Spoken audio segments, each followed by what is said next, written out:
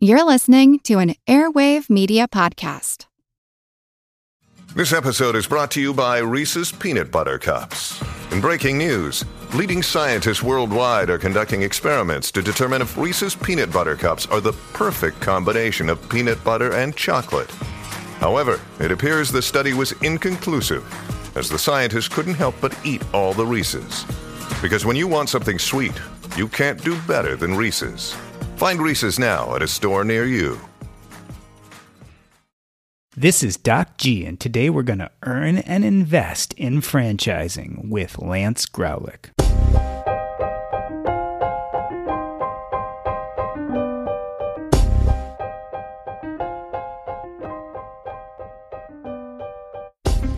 In the beginning, I never really thought of it as a business. I had joined my partner in our medical practice and he owned it. And after a few years, I bought in. But I never had to make any of those big decisions. Like, he had managed staffing and he had managed billing, and he was the one who originally found the location and the space. So these things were all handed to me and I didn't have to think much about them. But there was a point in my career where I decided to break away and start my own concierge medical practice. Now, concierge medical practice, what that is it means the doctor charges a yearly fee. And this was somewhat new in medicine when I did it. And I had no experience at that point starting a business or setting up a concierge practice. And I had no idea about any of the legal or economic ramifications. And I was really at a turning point. I could have gone one of two ways. I didn't know it, but at the time there were people who were doing this, who were guiding doctors through these processes. Today, I would call them franchises, but I didn't know it then. So for some of them, you could take on their name and they would provide you the structure and know-how, and you would keep your patients and set up a practice. I decided at that time to go down the rabbit hole and learn it all myself. And so I didn't hire any experts, but it really begs the question, do you want to build your own business or buy into one? Do you want to go it alone or work with experts? To franchise or not to franchise? That is the question. Lance Graulich is the founder and CEO of Ion Franchising, an industry-leading franchise consulting and development group. He helps prospective entrepreneurs find their perfect franchise. Lance, you're sort of a franchise whisperer. Exactly. I've been called the franchise whisperer, the franchise fanatic. So thanks for having me, by the way. I am so excited to have this conversation. I can't think of a single person I know who hasn't daydreamed, at least in some point in their life, about owning a franchise, whether it's a McDonald's or what have you. We've all thought in the back of our mind, hey, we could do that and it could make us really wealthy. So I love that we're going to have this conversation. Well, I love having this conversation. It's a daily routine, literally 7 days a week. I'm talking to somebody about this. So let me see if I can throw you off your game a little bit here. Before we get into the ins and outs of franchising, tell me your worst franchising nightmare, either one you experienced yourself or one of your clients has gone through. Well, there's a lot. There's a lot of business nightmares in general, and franchising is no different. One of mine would be that, some people, the hardest part about a franchise is, if it's brick and mortar, to find a location, to find a great location. How do you know if it's the right location? Obviously, there's experts to help you and guide you along the way. The fact of the matter is most franchise failures are operator error, so to speak.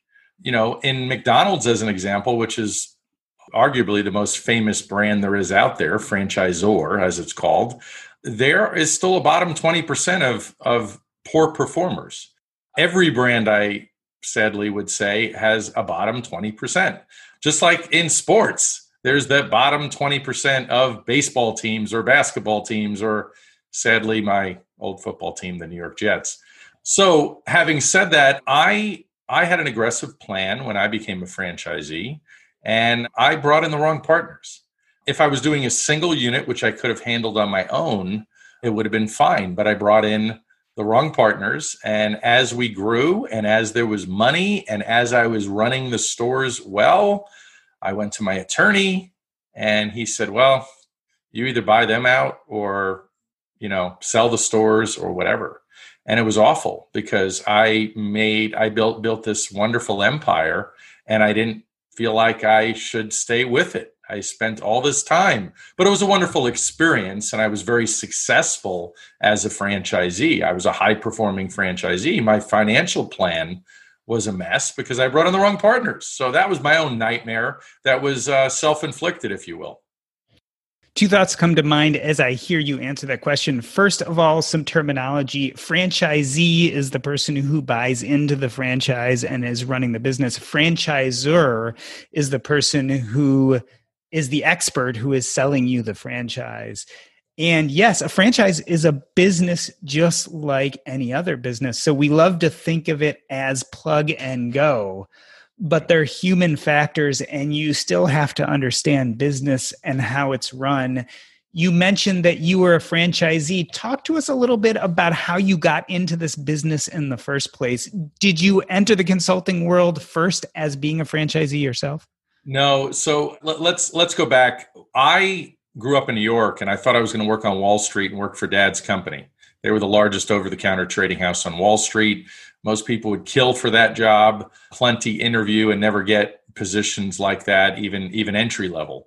And I did it throughout my summers and throughout high school and out of college, getting my economics degree. I worked for the firm and I realized right away it was a little bit boring for me. I didn't want to sit in an office at that stage in my life and just do trades. And it wasn't very exciting. Throughout college, I kind of got bit by the bug of the hospitality industry, working in bars and restaurants, as some people might, and get involved in hospitality either through high school or college. And all of a sudden, I got a call from very successful, I call him my uncle, pseudo-uncle, good friend of my real uncle, who was an early tech guy in the 70s, made a lot of money when digital phones went to analog. I'm sorry, the other way around. Analog went to digital. Made a lot of money, and he wanted to build a huge restaurant franchise company. So he became a TGI Fridays franchisee. I joined him in the very early stages, and I helped him build that from basically nothing to a $225 million a year company within about 5 years, mostly through acquisition. So that's where I guess I can tell you I received my MBA on the job, really learning the restaurant business. And it's a people business. You hear Howard Schultz from Starbucks, the founder of Starbucks, talk about the fact that Starbucks isn't in the coffee business. It's in the, they're in the people business. So when you get in the restaurant business, I absolutely agree with that statement. So for me, my dad will tell you that, because both of my grandfathers were also very much entrepreneurs and very successful in different industries. One was a real estate attorney that would also buy buildings. And the other was, a Polish immigrant that built up a supermarket chain throughout Brooklyn and Queens and was incredibly successful. So my dad knew I wasn't going to be employable for very long. I had my own ideas and I had my own ways of doing things. But I knew I had to cut my teeth at a real job, so to speak. And TGI Fridays, 5 years was a big learning experience. I've been a food and beverage director at a casino in Vegas, opened a big casino, 700 employees, 50 million in food and beverage. So then I decided, well, I don't have all my own money, and the restaurant business is the worst franchise to get into when you're not sitting on millions of dollars. That's why, the misconceptions or the truths about the franchise world is, you do have to be a millionaire to be a McDonald's franchisee. But you don't. The large majority of franchise brands that I represent, you don't have to be. So literally, there's also an argument, and of course you have a medical background, what is the nature versus nurture? Are people born entrepreneurs? Are they genetically predisposed? In my case, it was absolutely environmental, could have been genetic as well. So for me, I was then searching, how do I become a big restaurateur?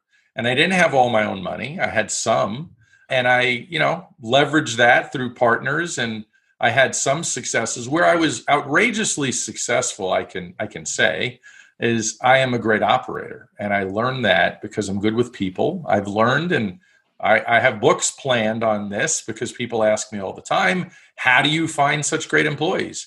And there's a truth to that as to how I find them. I don't just put an ad out there. I actually do find them, and I have some methods to that. But I knew I wanted to be my own boss. I became a franchisee and a partner in Krispy Kreme Donuts in a couple of states. I was a big Wingstop franchisee. I was president of the Franchise Advisory Council for Wingstop, so I was elected by my peers.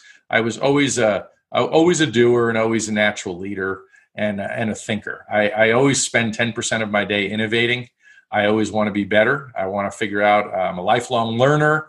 So fast forward to where I am today, I've consulted for a lot of companies as a consulting CEO or acting CEO, COO in the restaurant space.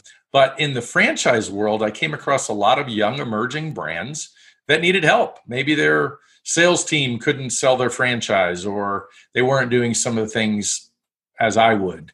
So I jumped in to help quite a few young brands in the last probably 15 years or so.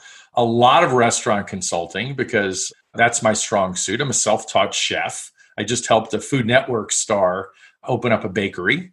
They hired me to set things up because while this Food Network star is amazing, there's certain things he's never actually done before in a kitchen with deep fryers per se. So enter Lance, the deep fryer, franchise restaurant expert. I consult for private equity groups as well on the restaurant space. They always want to know where the trends are, and through what we just have been through and what we're still going through, there's still all kinds of discussions. Where should we be in the restaurant space? Well, it's pretty easy. You don't want to be in a 5,000-6,000 square foot restaurant today, but fast casual, smaller footprint restaurants are phenomenal. So my life passion, Doc, plain and simple, is I love franchising. I love business. I love startups. I love the beginnings. I'm not a maintainer. I hate maintaining. Anybody can maintain. I'm a creator. My license plate is actually still creator. That's what I do. And so it makes sense that you would move from the franchisee world to being a consultant. You talked about institutionally some of what you do with your consulting, but a big part of what you do too is on the individual level, you help people find the right franchise for them. Is that correct? Absolutely. And it's my favorite thing. I mean, yesterday I talked to 5 brand new people that were all through referral. I do plenty of lead generation as well, but these were all referrals. And they're all different. I mean, I talk to these days a lot of corporate type executives that maybe they're anywhere from 40 to 50 that, and much older, of course. I have a gentleman, 56, I'm talking to again today. And, they've been downsized. They've been told, here's your final check. There's a pandemic out there and we can't really afford you any longer.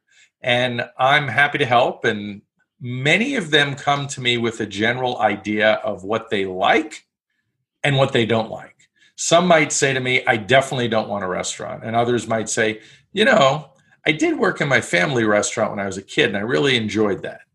Okay.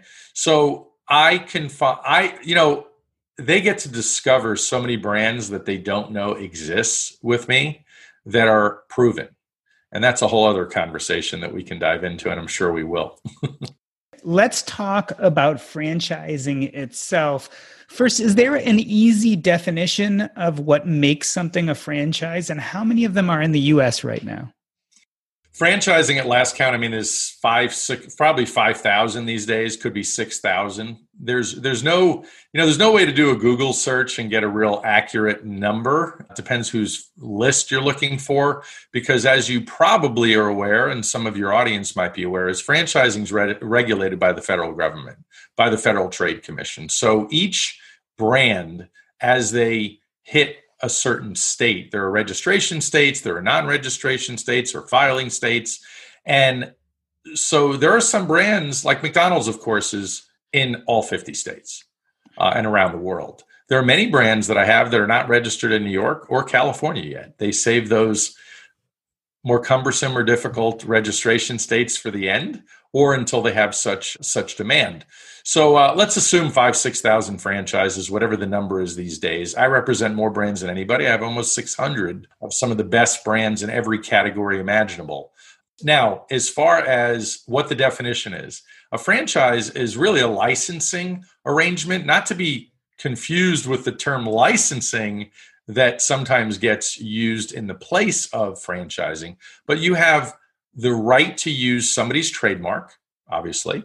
So if you're a McDonald's franchisee, you have a right to use their trademark.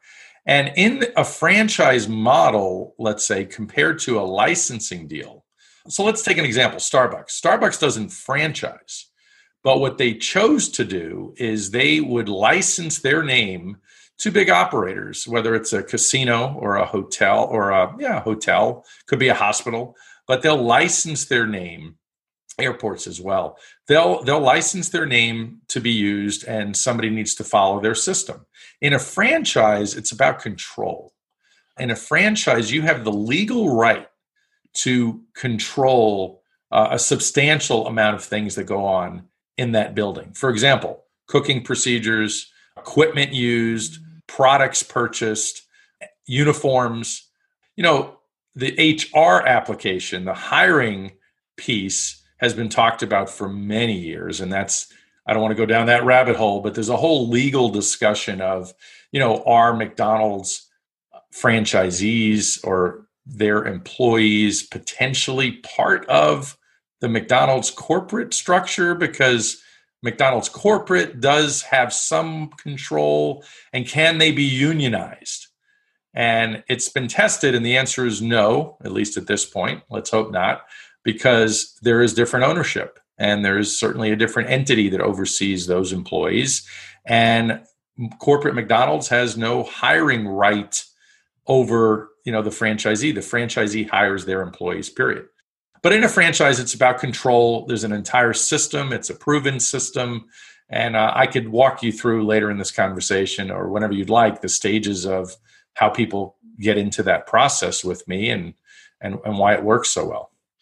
I want to jump to a few questions first. Let's take coffee, for instance. So you can buy into a franchise, something like a Dunkin' Donuts. If you are a hospital or a school, maybe you can have a licensing agreement with someone like Starbucks. Why do those things as opposed to start Doc G's Coffee House and kind of run it on your own? Why go the franchise route?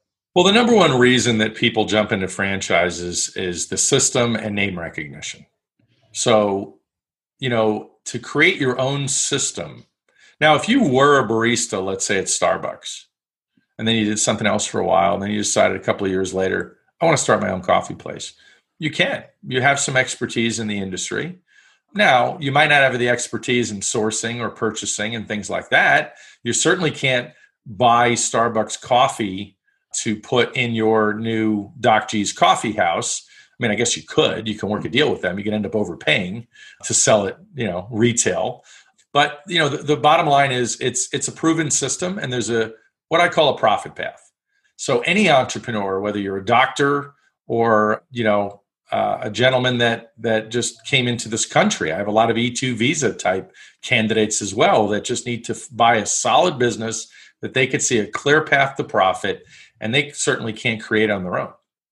Is the cost control? Like, how much control do you give up as a franchisee about how you run your business? And I'm sure it varies from company to company. Yeah, it's, again, all about really the process. When I take people through the process and they get excited about a few brands, and they go down the path with the executive team and do some sort of discovery day and get into validation. Validation is when you are talking to existing franchisees of brands. So, for example, if you're getting into a McDonald's, you're going to have this conversation. McDonald's is going to hand you a list of franchisees and say, Doc, here's what I need you to do as the final step. I know you're happy. We're happy with you. We really need you to validate. Call 5 franchisees. Ask them whatever you'd like. And they're not bound by a franchise disclosure document, which is the legal document that all franchise brands have to create. It has 23 items to it. There's financial representations, and in the item 19, it's an earnings claim, essentially. Tells you all about the investment level. And these aren't necessarily any pro forma pieces. These are historical financials that show what it cost. So look, anybody that is bright, and it doesn't matter what your background is, and you get into a franchise, and I love to tell the story. I have a friend that he makes a fortune, nets $1.5 million a year with a bunch of franchise hair salons. He has no hair. He has no ability nor desire to cut anybody's hair. He had no interest in the industry, in fact. He just figured out it was, when you take the emotion out of your search for a franchise, and somebody listens really intently to what it is that Doc's looking for. Okay, Doc, you're looking to be semi-absentee owner. You're looking to invest a certain amount of money. You would prefer an SBA loan, which is Small Business Administration, loans for franchises regularly to stimulate the economy. It's been a thing for years, and they still continue to do that.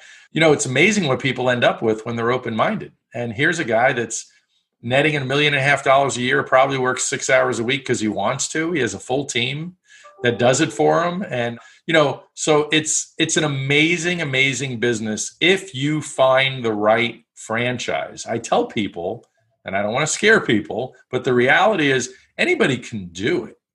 But there's a lot of people I hear talking about being their own boss for 20, 30 years and never do it. And because there's work involved, it's like losing weight. Anybody can lose weight, but there's work involved. There's time involved. And the reality is, like a marriage, you can pick a bad franchise.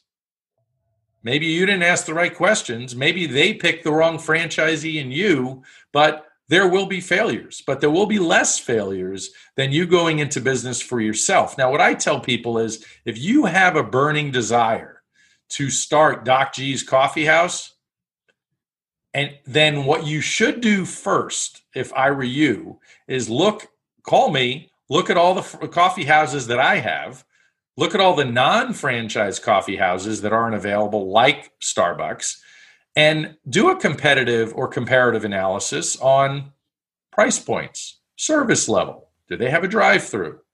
What is their secret sauce? The number one thing you'll hear me talk about often, Doc, is the secret sauce. If you're getting into a franchise, they have to have a secret sauce that you want to sell, that you get excited about. If it's cutting hair, it's the fact that they have an amazing app that nobody else has in the market today, or they have the name brand recognition, like McDonald's, for example. So those are just some thoughts.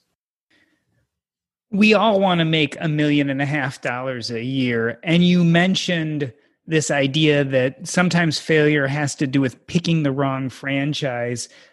But let's look at personal responsibility here too. Are there certain characteristics that make someone good at being a franchisee? Every single brand that I have that has, 20 or more franchisees, they absolutely have a criteria. And I can say to them, let's say you're a franchisor, Doc. So, Doc, who is your ideal candidate? And they will rattle off to you who that ideal candidate is. I have a kids franchise. I have many kids franchises. I have probably 30 kids-related franchises, from tutoring to after-school care, which, as we know, is a great thing to get into today. Kids, everybody's fighting to figure out what to do with their kids while they're doing all this online stuff these days. But the bottom line is, they'll tell you that former teachers do amazing with these kids-related franchises. Well, that makes sense, doesn't it? And that tends to skew a little bit, more women than men. But that's just one example. They could even give you an age group. So when I'm talking to people, so first of all, I have a free assessment on my website, and it's quite scientific, and it's geared towards prospective franchisees. And based on this 15-minute assessment, it will give me everything about your mindset, your skill set, and what your risk tolerance really is based on your history, based on what you've done. If you've been in IT and you're not comfortable with sales, well, guess what? It's going to tell me that. And I'm not going to show you any franchises where you need any sales ability, because I have some really successful franchises where they have franchisees on a $62,000 investment, Doc. You can net, and they have people netting $1 million a year out of their house. But if you don't have sales ability, you're not going to be a franchisee for them. So it almost sounds like there's not an individual avatar for someone who should be a franchisee. It actually is more business specific, that based on your personal characteristics, you might be better for one type versus another, versus just an overall general avatar of who someone is. Absolutely. And let me refine my answer then based on that. The avatar, I will easily be able to pick up on what this person is really all about, not only based on the assessment, but I ask a lot of other questions to understand. And it's interesting too, because, I was talking to a gentleman the other day that said he loves sailing, and it might not normally be useful in the conversation, but it can be. It can be to understand what people's, lifestyle is a legitimate question. What do you want to work weekends? Do you want to work nights? So the avatar becomes pretty clear as we go down the path, and I start selecting brands, and they start to have initial conversations with brands. And if I miss something or screwed something up, it's going to come out, and I could easily redirect. Again, my services are free, so they're not paying me for any of it. And I like that people talk to multiple brands, even if something doesn't work out in this conversation, because it helps people to realize and refocus them as well as to what they really want and what they don't want. Because isn't that what life's about? Sometimes they don't know what they want or don't want until they go through a certain experience. I'll repeat that because it's important for people to know. So Lance's services are paid for completely by the brands.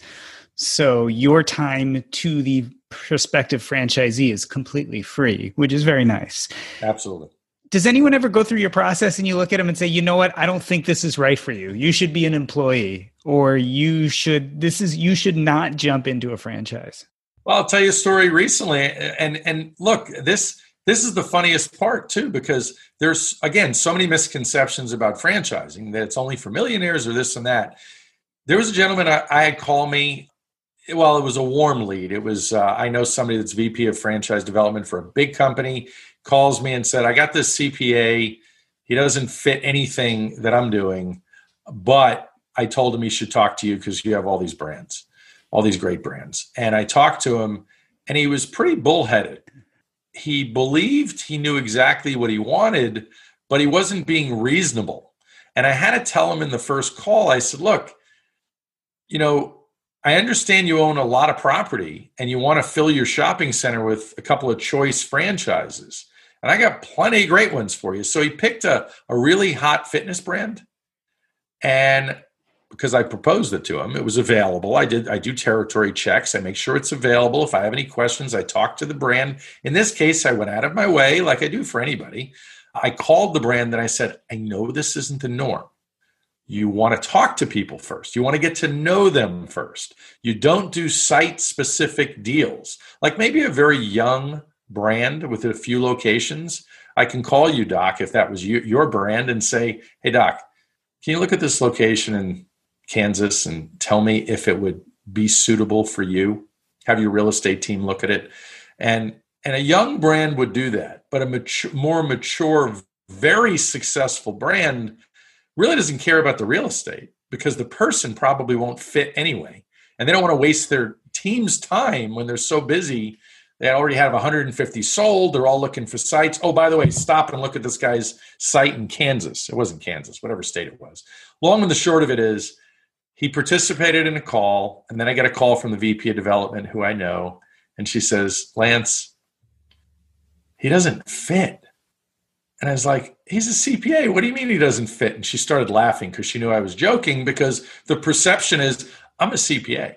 I'm a doctor. I'm a professional. So that means that you should want me.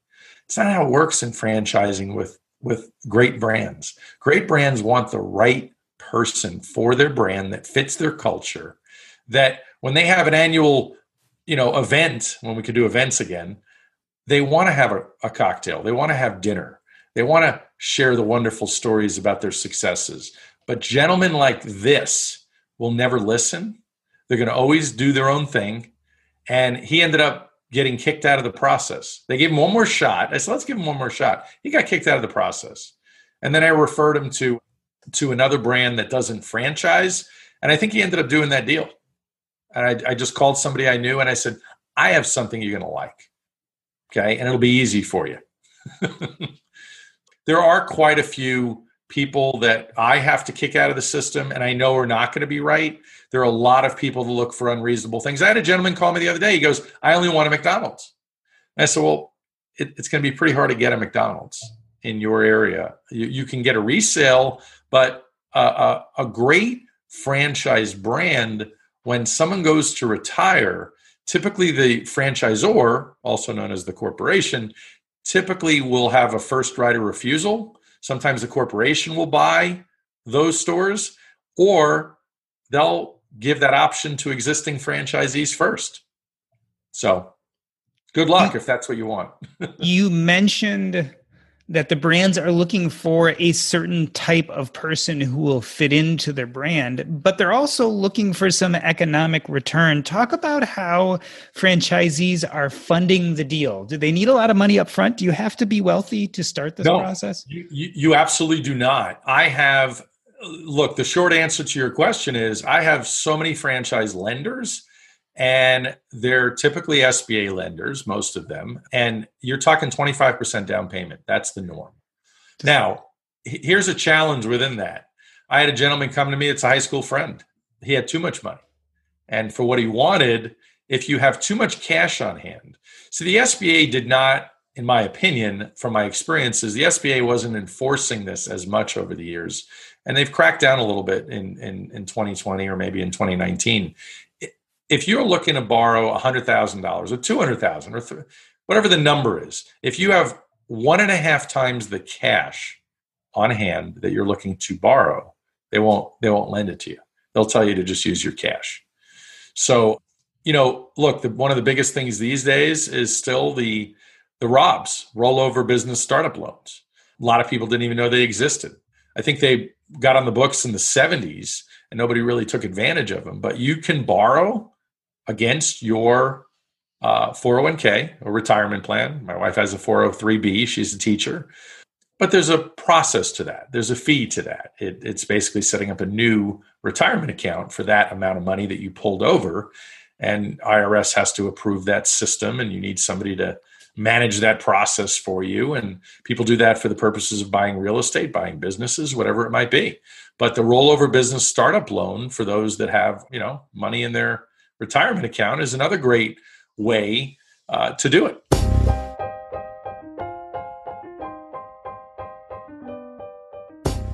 If you listened to last week's episode, we had Jonathan Medved on from Our Crowd, and we talked about the difference between speculation and investment. And he brought up a really good point. The truth of the matter is the returns on equities and bonds are not looking like they're going to be great over the next few years. So everybody is looking for ways to invest and improve the returns really to meet the expectations we've built over the last few years. Many of us are interested in venture capital. We're interested in being involved in the newest and greatest IPOs, and yet we just don't know how, or we don't have enough money. Well, Our Crowd might just be the solution. Wish you were in early on some of the best performing IPOs of 2019 and 2020? With Our Crowd, accredited investors have access to invest directly, easily, and most importantly, early. Our Crowd investors have benefited from Our Crowd companies IPOing like Beyond Meat or being bought by companies like Intel, Nike, Microsoft, and Oracle. Today, Our Crowd is offering an investment called Rewire. Rewire's digital banking services are specifically tailored for international workers to both send money home to their country of origin and bank in their country of residence. Now, this is a really important idea. We know around the world we have migrant workers who are struggling to figure out their own banking needs. Rewire reports rapid year-over-year and month-over-month growth in the trillion-dollar global financial services market for international and migrant workers. You can get in early on Rewire and other unique opportunities at ourcrowd.com/EAI. If you're interested in investing, you need to join Our Crowd. The Our Crowd account is free. Just go to ourcrowd.com/EAI. This episode is brought to you by Range Rover Sport. Range Rover Sport leads by example. With a visceral, uncompromising, and dramatic feel, this car helps you rise to the occasion. How does it do that? Range Rover Sport has powerful on-road performance and commanding all-terrain capability by combining assertiveness with signature Range Rover refinement. This is the car that redefines sporting luxury. The new Range Rover Sport features advanced cabin technologies such as active noise cancellation and cabin air purification, purposeful cockpit-like driving position, and award-winning Pivi Pro infotainment is at the heart of the experience and provides intuitive control of the vehicle systems. Design your Range Rover Sport at LandRoverUSA.com. Once again, explore and build your Range Rover Sport at LandRoverUSA.com. That's LandRoverUSA.com. So, Lance, these are unprecedented times. Very few people foresaw this pandemic. Certainly, we feel like we're in the midst of recession. How are franchises doing in this climate? What's going on? Yeah, so I was mentioning the corporate executives that are, naturally losing their jobs because there are some companies that are really affected by the pandemic. There are other companies that are not. Depends on what arena you're in. In the franchise world, we are busier than ever. Now, there are about 50% of my business, 50% of the people that I talk to are what I call the true or natural entrepreneurs. Maybe they became that recently, or they've been that their whole lives and have been itching to do their own business. And it doesn't matter what the climate, I'm going to find them a business. The other half of the people that I'm typically talking to are scared. And mindset is a huge piece of what I do on a regular basis when I talk to people, because I'm talking to a young nurse right now, and you being a doctor, there's a lot of wellness franchises that have popped up over the years, and some new niches, especially like IV infusion. I have quite a few of those brands that are doing crazy business, and especially due to the pandemic, people are looking for an immunity boost. But when I'm talking to a young nurse that has some money, she can take $70,000 or less, get an SBA loan for the balance, and she's in business in a nice high profit IV infusion studio clinic that she's running. You do need to hire a medical director, and that's part of the process. I equate that to if you were going to do a big restaurant, you had to hire a chef. It's the cost of doing business. You still have nice profitability left over. But in the franchise world today, there are so many low-cost franchises. I have so many franchises under 100,000 that are essentially either recession-proof. Well, most of them are pretty recession-proof. Some people would argue they're recession-resistant. I have plenty of brands that were doing well prior to the pandemic that have adapted and have added a lot of virtual either sales calls or services through Zoom or other vehicles. So look, there's very few businesses that are bad through a pandemic. I can tell you fitness is questionable. Fitness brands have been incredibly hot prior to the pandemic. Well, I think everybody naturally knows, Doc, right now, like my gym, I just go to a local Anytime Fitness at the moment, which is a franchise. My friend's company, who I set up franchises for a living. We take independent businesses and make them into franchises. And Anytime Fitness is one of the brands he set up many years ago. And Anytime has signs up because they're scared. They're scared because if people aren't wearing masks and somebody comes in from the county and inspects, they have to be shut down again. And you can't imagine as a business owner, you can't imagine how awful that is. I know you have rental properties. I've heard some of your stories and what you go through when you have unplanned stops, if you will, or an unplanned derailment of your financial plan, if you will. This, nobody expected 2020 to be like this, and fitness is one of those that is definitely a little bit difficult. In the salon business today, there are maybe people, I could tell you, although my hair doesn't look great today, my wife's been cutting my hair at home because she learned, she has some ability for that. And when we were in full-blown pandemic stages and I had no place to go, and I would go to my local franchise hair salon that my friends own. And, I stopped because I couldn't go. And my wife started cutting my hair and she liked it. So it's like, all right, honey, I'll let you cut my hair until people make fun of me. Anyway, there are so many opportunities today. I would not obviously be in a big box restaurant concept. I had one of my clients call me, a big box restaurant franchise group that performed incredibly well prior to the pandemic. Their head of development called me yesterday. So what do you got, Lance? You got anything for us? And I said, Mark, I don't know what to tell you. He goes, yeah, I know. And I was like, I know you know, but this is your job. You need to check in. And I said, have you guys thought of creating a smaller concept that is takeout only or minimal seats? Because they have all this exposure from, I don't know, $10,000 a month, $12,000, $15,000 a month rent when they could have a 1,200 square foot restaurant just do takeout, and like the Wingstops of the world are doing fantastic these days. Is there an extra layer of protection in the franchise world? Are you seeing that the franchisors are stepping up and supporting their franchisees during this harder economic time? Boy, that's a wonderful question. And absolutely. I'm very proud being in this industry, how many franchisors have jumped in to either, defer royalties or, suspend royalties, royalty collection, and say, yeah, don't worry about it. And on top of it, they've had law firms or accounting firms, I should say, as well, jump in when PPP had first started up. Of course, every franchisee is asking themselves, well, what do I do? Well, the mothership is the franchisor. That is the most amazing thing about being in a franchise system, is you're not alone.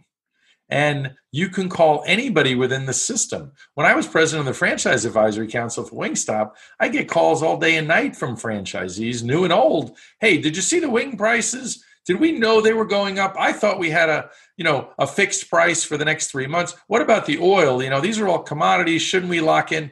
Well, and look, we lobby just like the government and go back to the franchisor and say, wait a second, we weren't aware of these things. So to your specific question, absolutely, being part of a franchise system is amazing through any tough times, because you get to really lean on each other for answers to the questions, and the franchisors will bring those resources to the franchisees to solve these problems. So I know plenty of organizations that brought in PPP experts to get it all done almost as a group. They were obviously done separately, but really as a group deal, so to speak. So it's pretty incredible. So let's look at your catalog in 2020. What are the top 3 hot franchises right now?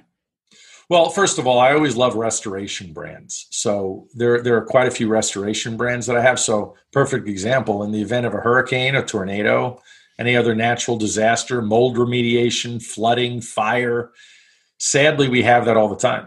And those brands are always hot, and those brands are seeing no effect, nothing at all.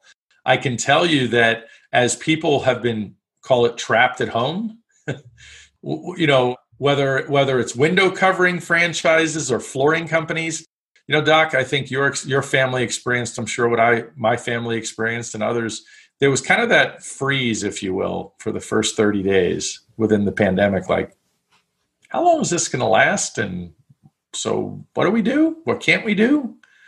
I got to cancel that vacation. I mean, you start thinking of, well, how is this really changing my life for the next 3 months, 6 months, year? We don't know.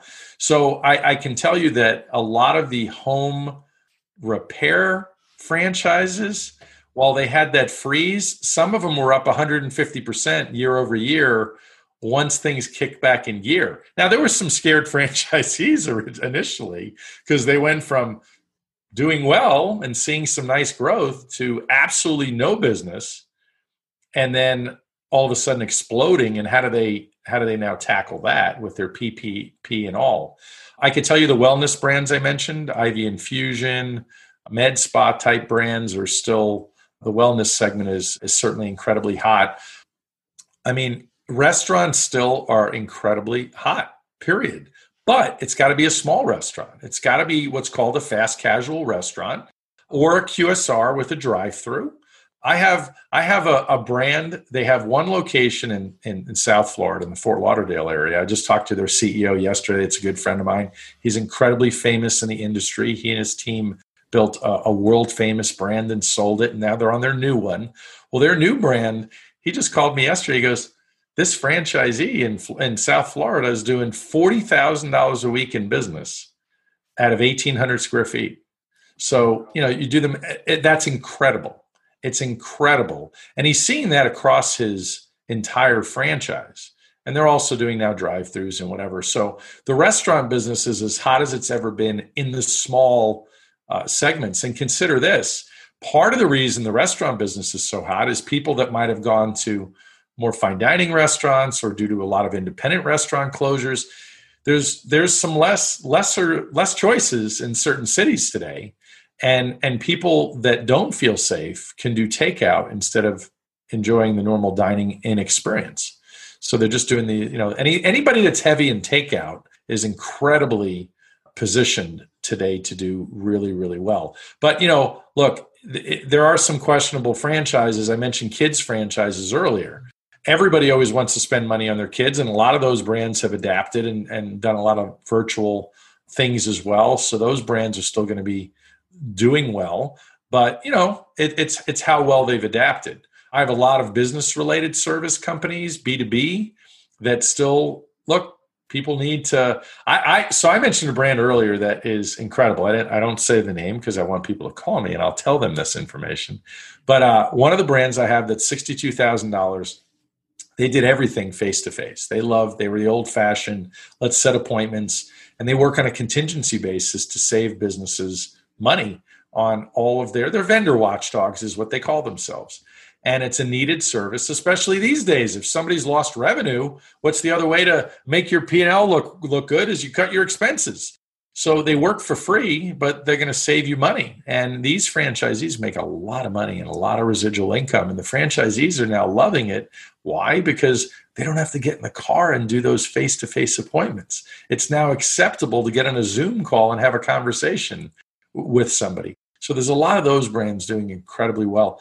I mean, there's just so many. When I talk to people, it's, finance. I have a, you want to be your own finance broker? I have that. It's a very low cost franchise. It's 20 grand. It's 20 grand. It's actually a licensing deal. They're out of New York City. They've only been doing it 39 years. They know exactly what they're doing, and you can make a substantial living. But look, in any brand, if you are willing to do the work, it's work in the beginning. Everybody works. If anybody's telling you that you can start a franchise and not do work in the beginning, it's obviously a falsehood. You mentioned the big box restaurants, and I imagine travel agents too. Talk about some of the brands that aren't working in 2020. Yeah, I mean, travel is still something that I'm sure plenty of people are nervous about. We have quite a few travel-related brands, and look, there's deals to be had, and there's people are pushing off their dates. They're giving incentives to book things now for later. So travel and the big box restaurants, off the top of my head, I mean, there's anything where you have to have the face-to-face contact. So I mentioned hair salons already. There are people that don't want to leave their house. There are people that are still scared, and maybe they're going to the grocery store if they forget to place an online order to get their groceries delivered, but they're limiting their exposure. So a haircut wouldn't necessarily be a mandatory. And then you have people like my mom that are in their 70s that still have to get their nails done no matter what. And we have, after restaurants, prior to the pandemic, the restaurant segment's always hot, but personal care was always another incredibly hot segment. So that's salons and that's massage. Well, massage these days, how do who feels comfortable doing that? It's not something that people are excited to go do these days. Nail salons, I think, were one of those, my wife goes and my daughter goes frequently, but everybody seems to be, the techs are wearing masks because they're inhaling chemicals all day. So I think, that maybe is okay these days, but I'm drawing a blank on the rest. There's tons. I'd have to open up my computer and go through them and rate them for you. But there's, if you go to my website, Ion Franchising, you look through automotive, for example, is an essential business and category. There's a whole category I didn't even mention. It's all essential.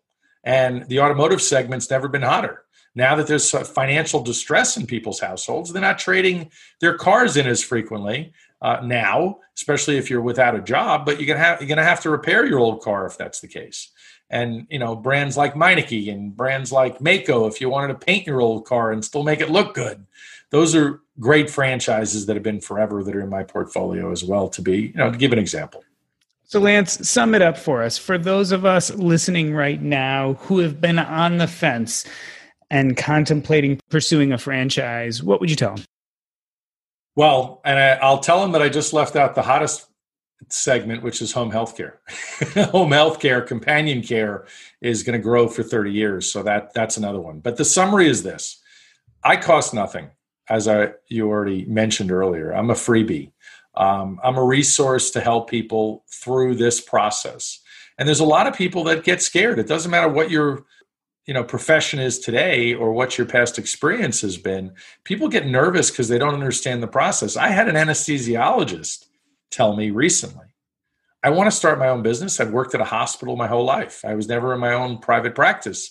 And my wife tells me I can't do it. I mean, this is what I'm dealing with. And I felt awful because I said, well, it's not true. So it starts with a phone call. Okay. And then we have to get your mindset correct, because the reality is there are safety nets in the franchise world. If you're going to start your own business, the failure rate is just too high. Unless you have a burning desire to do something very specific that you have knowledge of, that you feel you have to start and the world is desperately missing, then I will find a franchise for you that fits you and you'll be very happy with. And we will discover that profit path. I'll show you that profit path and how quickly you ramp up, how quickly you can back up and potentially put a manager in place. So that's the conversation I get into people. Are you going to be the owner operator? What is your lifestyle choice? You're looking to be a semi-absentee owner. I have plenty of absentee owned or executive level type businesses that are perfect for people that have a thriving profession. Their cup has runneth over in capital and they need to do something with it. You got Main Street, you got Wall Street, and the Main Street side is, what you do in real estate investing and obviously business startups. And so I have those options for anybody. We're talking with Lance Graulich from Ion Franchising. Lance, tell us what's up next in your life and where can people find you online if they want to know more? All at Ion Franchising, ION I'm on social media like that as well. What's up for me is I'm on the hunt. I do business development constantly, and I'm always looking for the next great brand. And I have a few young, amazing brands that will be billion-dollar companies someday. So call me and let's have a conversation. This has been the Earn and Invest podcast. On behalf of myself, Doc G, I'd like to thank Lance Graulich. That's a wrap. Thanks, Doc.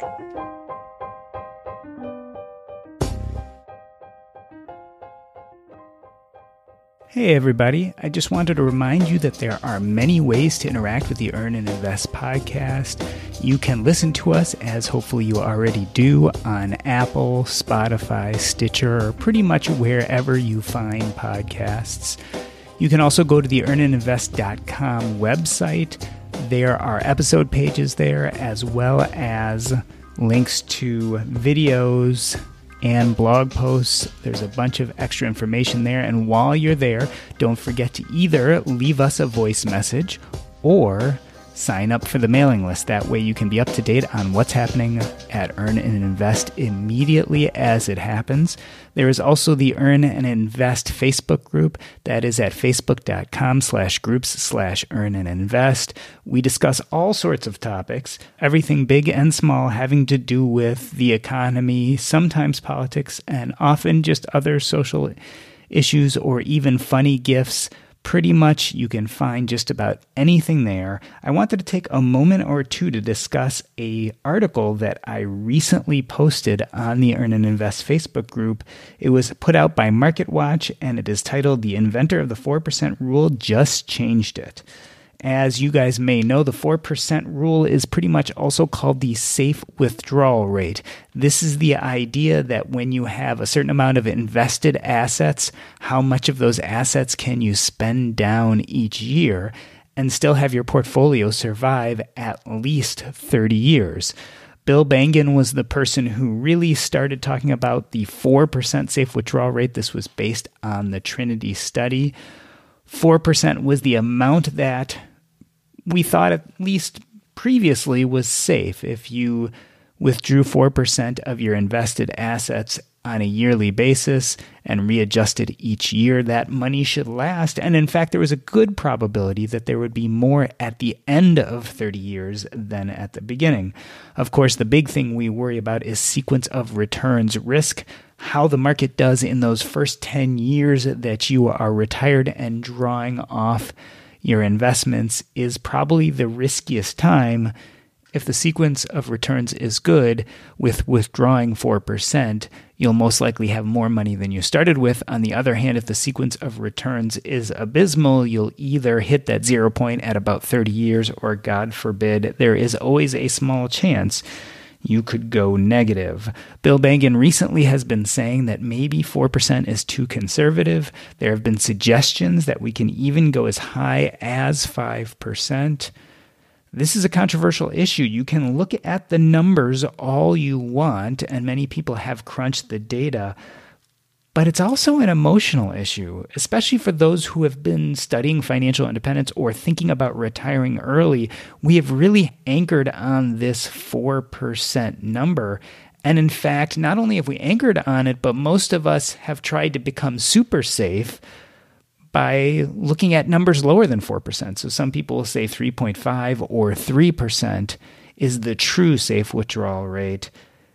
It's interesting to see how those of us in our community are now reacting to this idea that even 4% might be too conservative.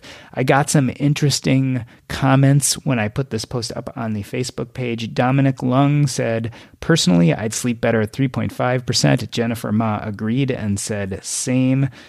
Seth Jones said, based on the episode with Michael Kitsis, it was my impression that this feedback was based on more traditional retirement age as opposed to early retirement. So Michael Kitsis is a very well-known financial advisor and has spoke extensively about the safe withdrawal rates.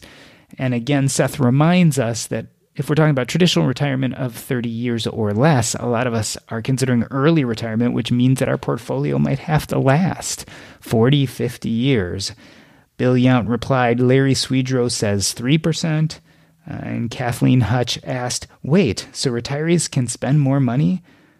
The point is, this is a controversial issue, and maybe the correct approach is that not one number works for everybody. And in fact, one number may seem appropriate to you at one point in your life and then less appropriate later. I think the idea here, especially if you're looking at early retirement, is that you have to be able to pivot. You need to look every year, see what's happening, see what your sequence of returns risk has been. Look, no one could have told us that a pandemic was going to happen this year and a recession associated with it. It was something that we couldn't foresee. And the truth of the matter is, the future is also always unknowable. No one can say that if you do 3% as your safe withdrawal rate, you're for absolutely sure going to be safe. There are no guarantees. Most of this is about risk management. So I like hearing that Bill Bengen maybe is a little bit less conservative. That way, our 4% are probably going to be safe in a environment in which maybe we could go off a 5% safe withdrawal rate. Certainly the 3 and the 3.5% safe withdrawal rates even sound safer now. The point being is that this is a very personal thing, and it also matters on your risk tolerance. Those who are not too worried about risk may feel real happy with a 5% safe withdrawal rate and will be able to spend more and not think twice about it. Whereas those of us who are more conservative may feel like we have to go with much of a lower number. The truth is this could change over time, and we're going to have to keep our ears to the ground and listen to the experts and see what happens to our economy over the next decade. And hopefully you'll be able to do that by listening here on the Earn and Invest podcast.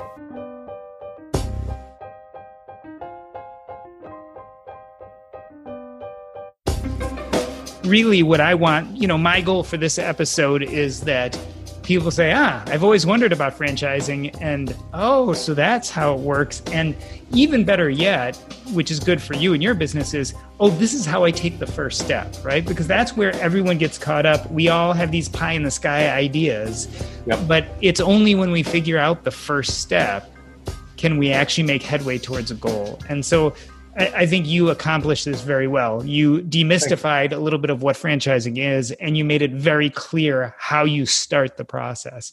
Thank you. I think that means a lot.